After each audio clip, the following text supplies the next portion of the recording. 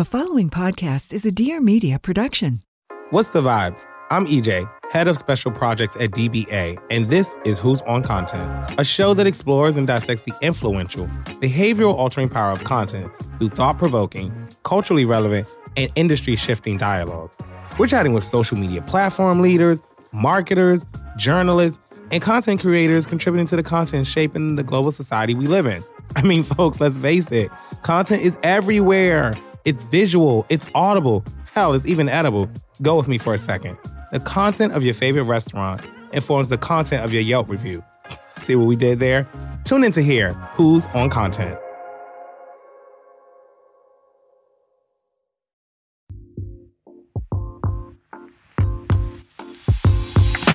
Hi, it's Mariana, and welcome back to the Life with Mariana podcast. In this episode, I have Hannah Koenig, and we are here to talk about finances. So we're talking about controlling your money, how to build wealth, learning about finances and budgeting, saving, spending, credit cards, and where to invest if you guys are investing for the first time. So if you guys want to know more about finance, then keep listening to this episode. And don't forget, Summer Fridays has a couple brand new things for the holidays. So you guys know a few months ago, we launched our Sheer Skin Tints. They are incredible. I wear them every single day. I wear shade 5.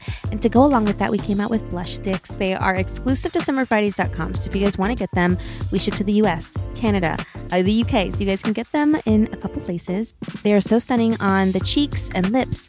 So I love a creamy blush and I love to apply this. So I wear all of the shades. There's a terracotta shade, there's a pinky shade, and a red. And if you are a fan of our jet lag mask, we've got a jet lag mask and cloud dew moisturizer set for the holidays. It's 2 minis plus a scrunchie, so you have 2 different moisturizers from us. They are amazing. You'll love them, especially going into fall and winter weather. And then we also have our lip butter balm set. It's been sold out already. We just got some back in stock. It is limited edition. This is only available for the holidays. I keep seeing it all over TikTok. So if you guys want to get it, I would definitely pick it up. So don't forget to subscribe to my podcast because I've got new episodes every Tuesday. Now let's hear from Hannah.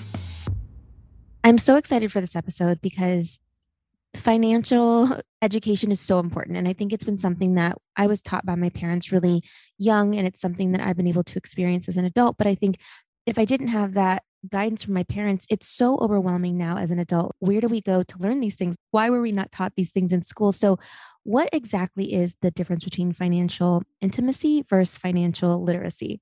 That's such a good question. So traditionally, we look at education as the reason why people struggle with money, right? If you look at statistics, women, for example, have 35 cents of wealth to every dollar of their male counterpart. And those get worse when you look at intersections of marginalization. And so a lot of the time we look at education as the reason. However, if it were just about, money is a value system and money is complex and it's a relationship. And so if it were just about numbers, we would all plug it into the calculator on our smartphone and we'd be good to go. But because money is more complex than that for most people, I tend to focus on teaching financial intimacy, as in how to be in relationship with money, how to relate to your money, and how to cultivate a beautiful relationship with money instead of just wondering why, it works on paper, but why isn't it working for me in my life?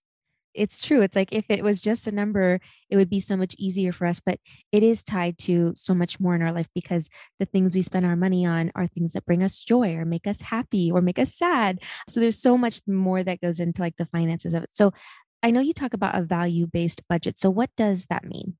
Well, again, if money is a value system, then a budget is really just a money plan. It's a way to prioritize what is most important to you. That could be, the goals you have financially. That could be just in day-to-day life.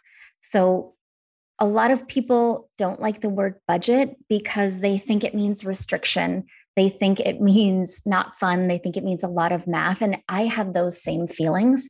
But a budget is really just a way to tell money how it gets to show up in your life. And when we look at money as a value system, then we can use money as a tool to create the things that we desire in life and really to get to say yes to the things that we value most.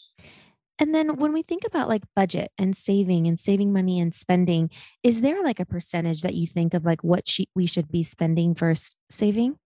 So there is, classically the 50-30-20 rule, which is 50% of your income goes to fixed expenses, 30% goes to fun and enjoyment, and 20% goes to saving or investing.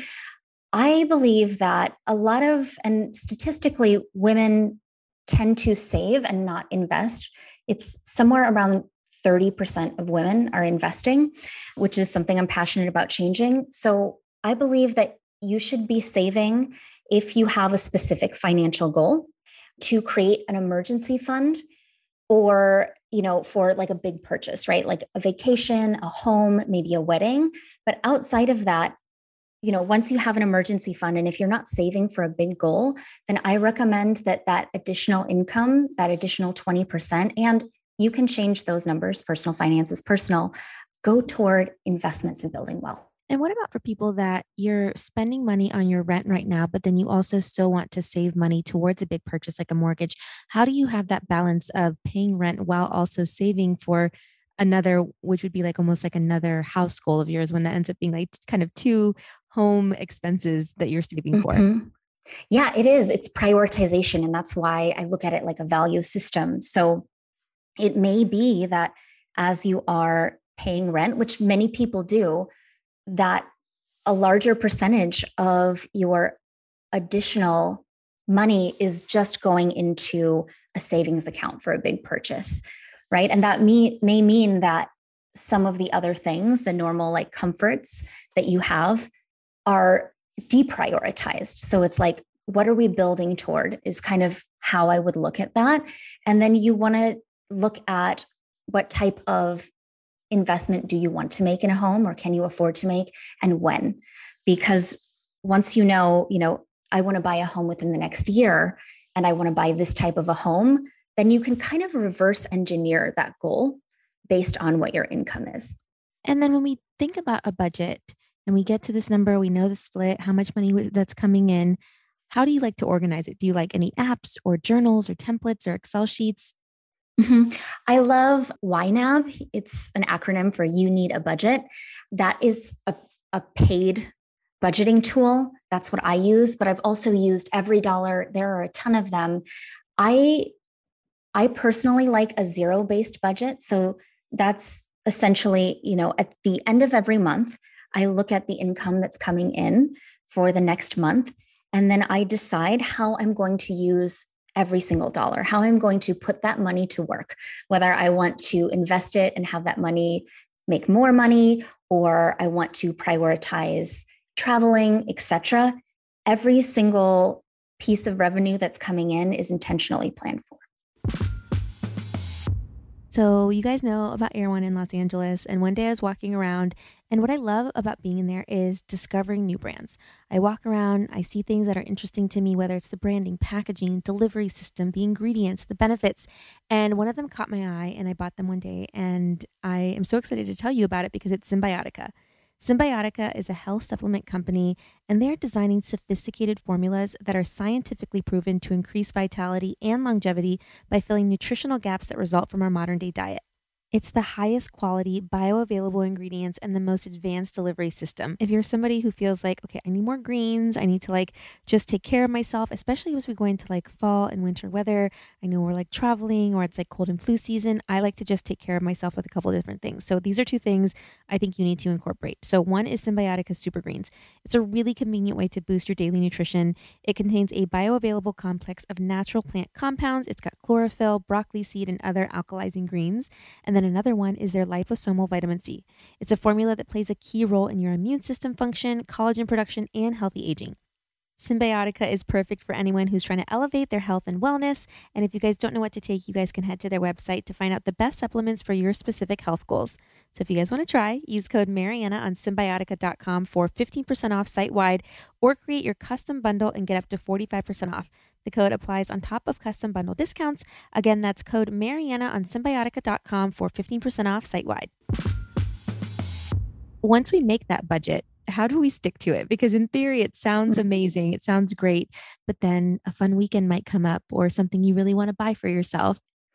Yeah. So, and this is why an emergency fund is just for emergencies. And then once you have that budget in place, what I find what people struggle with most in sticking to it is not necessarily the math, right? It's the habits or patterns or financial triggers. So if you've got the budget and it makes sense on paper, but you are having a really hard time showing up for it, I would check in with one, what is your vision for your wealthy life, right? What is your vision with money?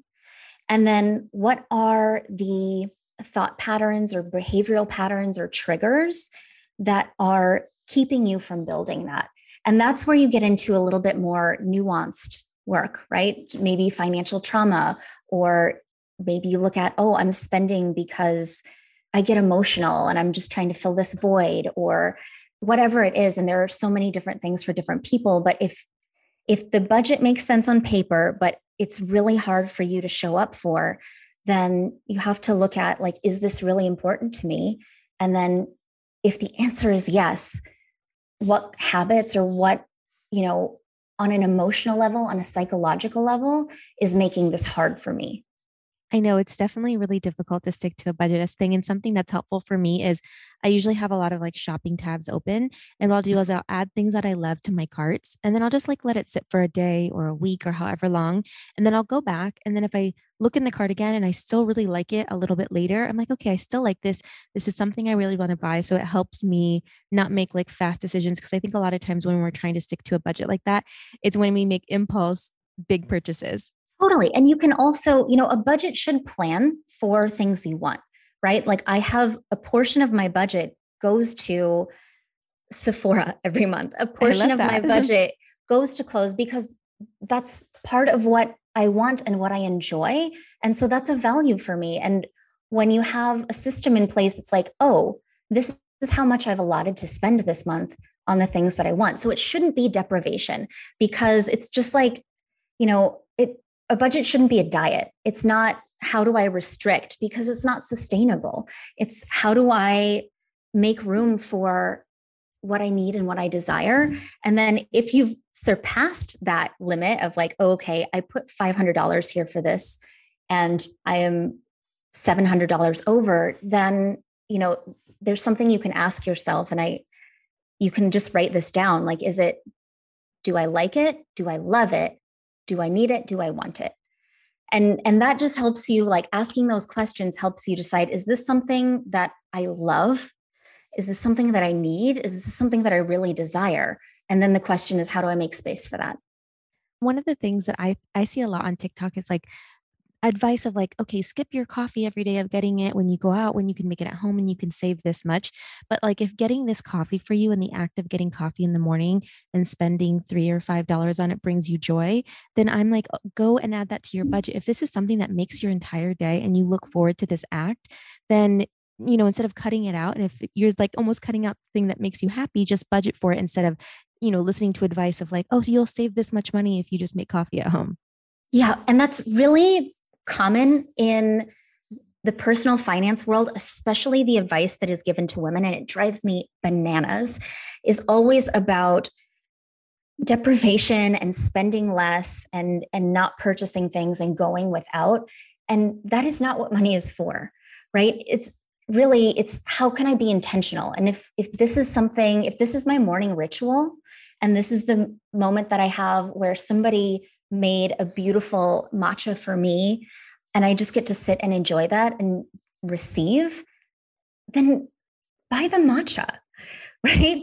Don't, like, the math doesn't math. The reason there's a huge gender wealth gap is not because you're buying lattes. So don't feel shame, just create space and prioritize. And I love that you said that about the budget of like creating, this part of your budget that's for enjoyment. And it's like, however you want to spend that, the things that bring you joy or make you feel your best or whatever, because hopefully we are working to spend, our money on things that we enjoy doing with our time or for ourselves. But what if you feel like you're maxed out with how much you're making at work, and that even with the budget, you feel like there's just not extra to spend or to save or to do things that you enjoy? Mm-hmm. So there are, if we're just looking at the math, there are a few ways you can shift that situation, right? It's like, I can spend less or I can increase what I'm bringing in. And if you're in a job that, you know, isn't quite meeting your needs, then there's an opportunity to ask for a raise, negotiate a salary, or look for employment that can support and provide for you. You know, there are also, like, a lot of people are into side hustles.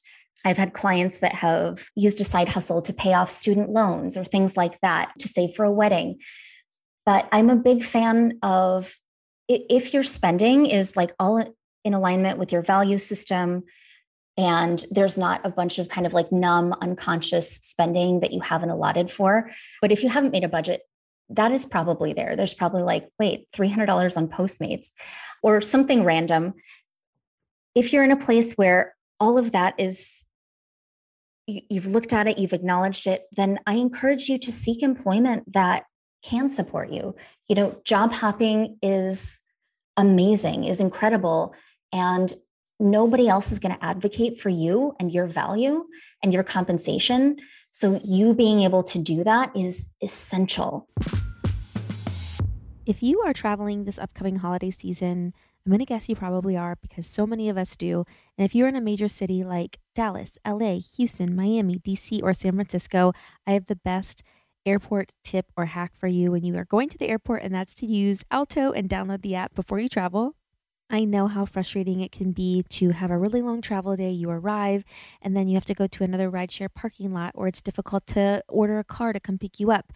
And Alto actually comes to curbside at every airport. So if you're arriving to LA, which I do a lot of times when I'm traveling from a trip, it's just so easy to be able to have the car there, pick you up curbside, and not have to go to another lot. And the Alto cars are company owned, and they are branded luxury SUVs, and they are definitely clean between each ride. I even saw somebody doing this after they dropped me off. So I was like, wow, I feel really good when I get into the car. And the drivers are interviewed and background checked and trained and performance managed. And each Alto ride includes in-app music control, chargers, Wi-Fi, water, and a signature scent. And you even got your backseat AC controls, because I like to definitely control the temperature that I like in the car.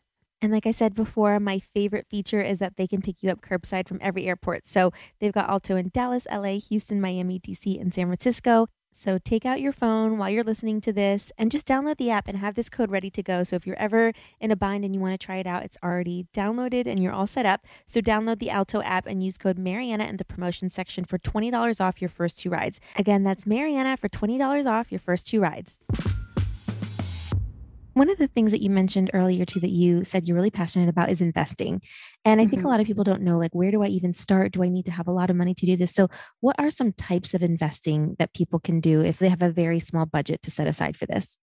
Yeah. If you have a small budget, I recommend starting small. And I think it's a misconception that you need to have a lot of money to begin building wealth. Not true. You can begin with like $25 a month, $50 a month. And the beauty of compound interest is that will continue to grow. And those dividends, if you're reinvesting them, will also continue to grow. So I recommend starting with something simple like a 401k or an IRA, and investing in either mutual funds or index funds. And so mutual fund is like a collection of multiple different businesses. So instead of buying an entire pepperoni pizza, you can take that same amount of money and you can buy a pizza that has a slice of pepperoni, a slice of supreme, a slice of cheese, right? A slice of barbecue chicken, right? Many different varieties. If your employer offers you a 401k match, then I definitely recommend contributing up to that match, because that's essentially like paychecks you're not cashing from your employer. So starting with something simple like investing in index funds or mutual funds. And I know there are a ton of options out there. There's also a great app called Ellevest, which I love, where they walk you through step by step how to begin investing. And I also recommend automating that process. So even if it's only $25 a month, making sure that that is part of your budget and that comes out automatically, and then it's invested automatically. So you don't even notice that it's happening, and it just continues to build and grow. And for any of the listeners who are maybe early on in their career, and I know it's difficult as we're working our way up the corporate ladder and, you know, our salaries are lower as we're first starting, what financial advice would you give somebody who's maybe in like their first couple years of their career? Yeah, I think that it is common to assume that because you're in the early stages of your career, that you can't ask for good compensation. And so I recommend doing your homework. Just because it's an entry level position doesn't mean that, if you know what you bring to the table, if you know what the pay band is in that role, that you shouldn't be advocating for great compensation for yourself. But aside from that, I recommend, of course, living within your means and then trying to, even if you feel like things are tight, jumping into investing as early as possible, because with investing yields the biggest return with time. So if you're in your 20s and you're only putting like 10% of your income into investments, that's still amazing. And I wish I would have put even, 4% of my income in my early 20s into investments, because that will continue to grow. It will continue to serve you. Credit cards are a big thing, and especially when you are trying to figure out your budget and you can't quite afford everything yet. So what advice would you give for people just maybe starting off with their credit cards, just like something you think they need to know? So, common misconception is that you should keep your balance. You should keep a balance in the first place, that you need that to build credit. That is not true. It's a myth. I don't know where it started. Maybe it started by the credit card companies. You don't need to maintain a balance. If you can keep your usage under 10%, that is going to do way more for your credit score. And if you can pay your credit card off every week instead of once a month, that's also going to help support your credit score. So use credit cards as a tool, right? I don't recommend putting anything on your credit cards that you can't pay off in cash directly out of your bank account. And I know, like, I have made this mistake early on. I got several retail cards and maxed them all out. And some of them went to collections and some of them took me a couple years to pay off. I don't recommend doing that. I recommend using your credit cards as a tool to build points and to build credit, but not pretending like they're free money, not leaving a huge pile of work for you to have to do later. How do we go about creating a budget and making sure that we're paying off our debt or loans in a responsible way while still needing to pay for all of our fixed expenses? When you're creating your budget and you're looking at your fixed expenses, I would include your minimum debt payments in that as well, because obviously we don't want you to default on your minimum debt payments. Outside of that, once you have an emergency fund in place, then there are a few different ways to pay off debt. And there's not a right way. Personal finance is personal. So, there are a few different methods and not one of them is right or wrong. It's more about which one can you commit to and can you get behind. So for me, when I was paying off debt, I used what's called the snowball method, where I just tallied out all my debts and I started with the lowest debt. And then I worked my way up and just crossed them off the list one at a time. There's also the avalanche method, and not all debt is bad, right? In business, intentional debt is called leverage, right? So look at what debt is costing you the most, that has the highest interest rates. The avalanche method would focus on paying off the highest interest debt first, and working your way down. And some people use debt consolidation, but it's really about like, what is the thing I can commit to and be consistent with and show up for, because there's not a right or wrong way to do it. And then also, if you have super low interest debt, say maybe you have really low interest student loans or a low interest rate on a mortgage, you may not be in a hurry to pay down that debt. And that's okay too, right? You may want to take your time with that debt because your income could serve you better if it were invested. Say if your interest rate was low, like my mortgage on my investment property has a 2% interest rate. So I'm not in any rush to pay that down because the money I'm investing in the market where it can give me, say, an 8 to 10% return or more, it's actually doing a lot more for me in that space. Can you believe that Halloween is practically here? And then after that, it is the holidays. And it just seems like once we get to Halloween, we just get to Thanksgiving, and then it's Christmas, and then it's New Year's. And we have so many things coming up. I feel like it's definitely like such a crazy time of year for me, between like going to places, having people over, going to different parties. So if you guys are party hopping and you need some party hosting essentials, definitely check out Macy's, because it's the one-stop shop for everything you might need, from casserole and pie dishes to home decor to gifts that will chip away at your list a little bit early. So go ahead and pick up your Halloween costume 3 hours before the party, because no one has to know. You guys go to Macy's.com. And if we're thinking about the holidays, the official thing that like kicks off the holidays for me is the Macy's Thanksgiving Day Parade. So of course, Macy's would have everything that you need from Thanksgiving to the holidays and New Year's. This time of year is something I always buy that just makes me so happy. I actually lit one this morning and it just smells so delicious, are Yankee candles. And Yankee candles, there's just something about this time of year where I have to buy them every single year, and they just make me so happy and like get me in the mood for fall. They have a couple different scents that you can get, and they are also on sale. And if you guys are like me, I've already started thinking about what I want my tree to look like this year. And there's a couple different styles that Macy's has on here, with like every kind of ornament and decor item to go along with it, from your like traditional classic vibes to a sparkly one, or if you like something a little bit more natural and rustic for that farmhouse feel, or if you want something a little bit more elegant or edgy. So all these are available at Macy's.com. I just want to touch on the investment side again, because you're saying like percentages that we might get back from things.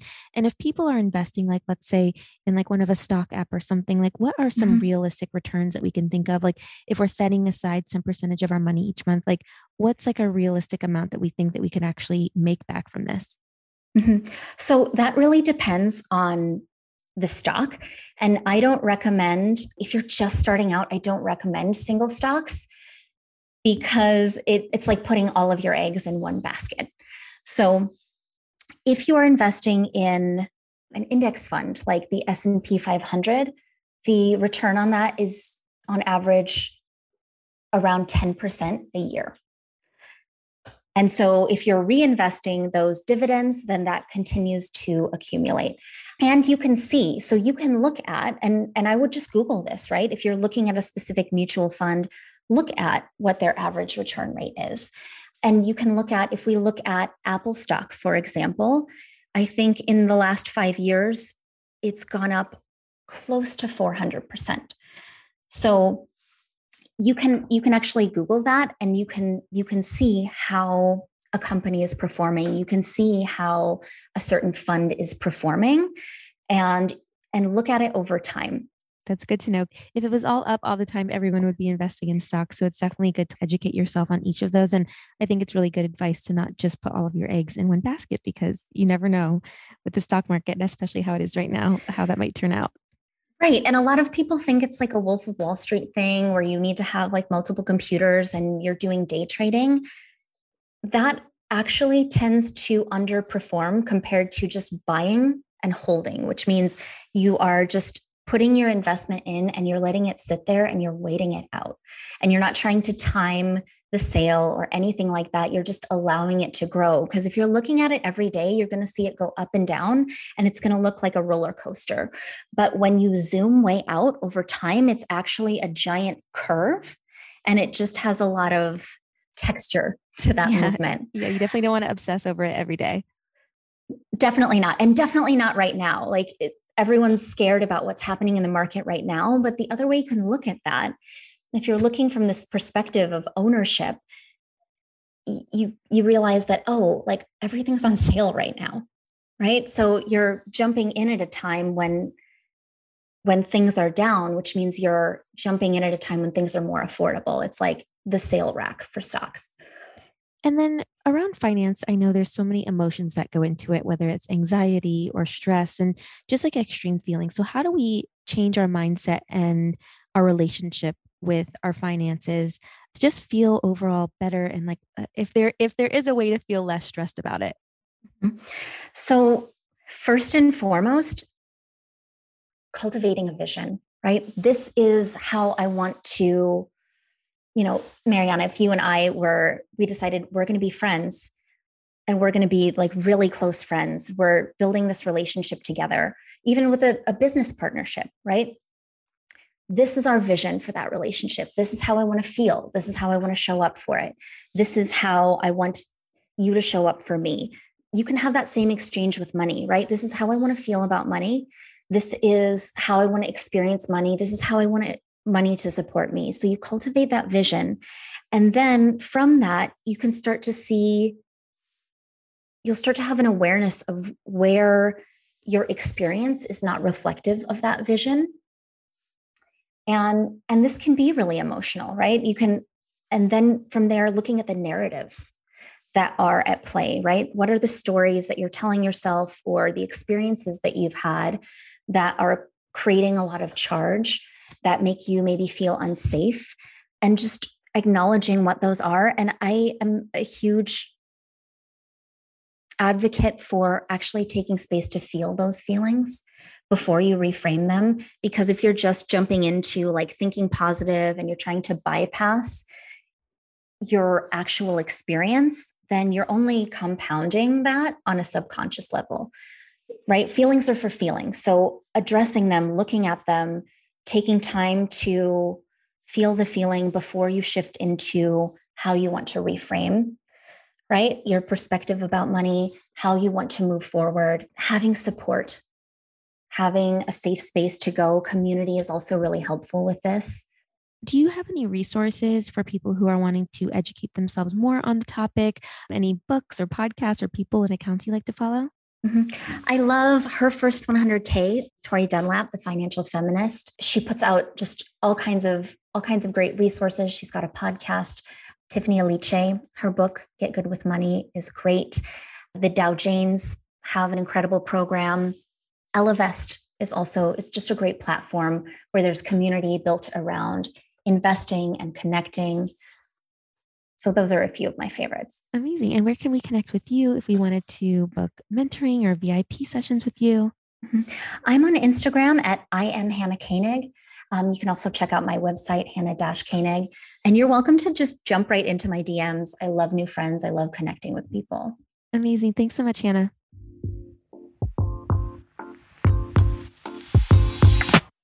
Thanks so much for listening, and be sure to subscribe to my podcast and rate and review because it would mean so much to me. And follow me on Instagram at Mariana_Hewitt to see what episodes are coming up next.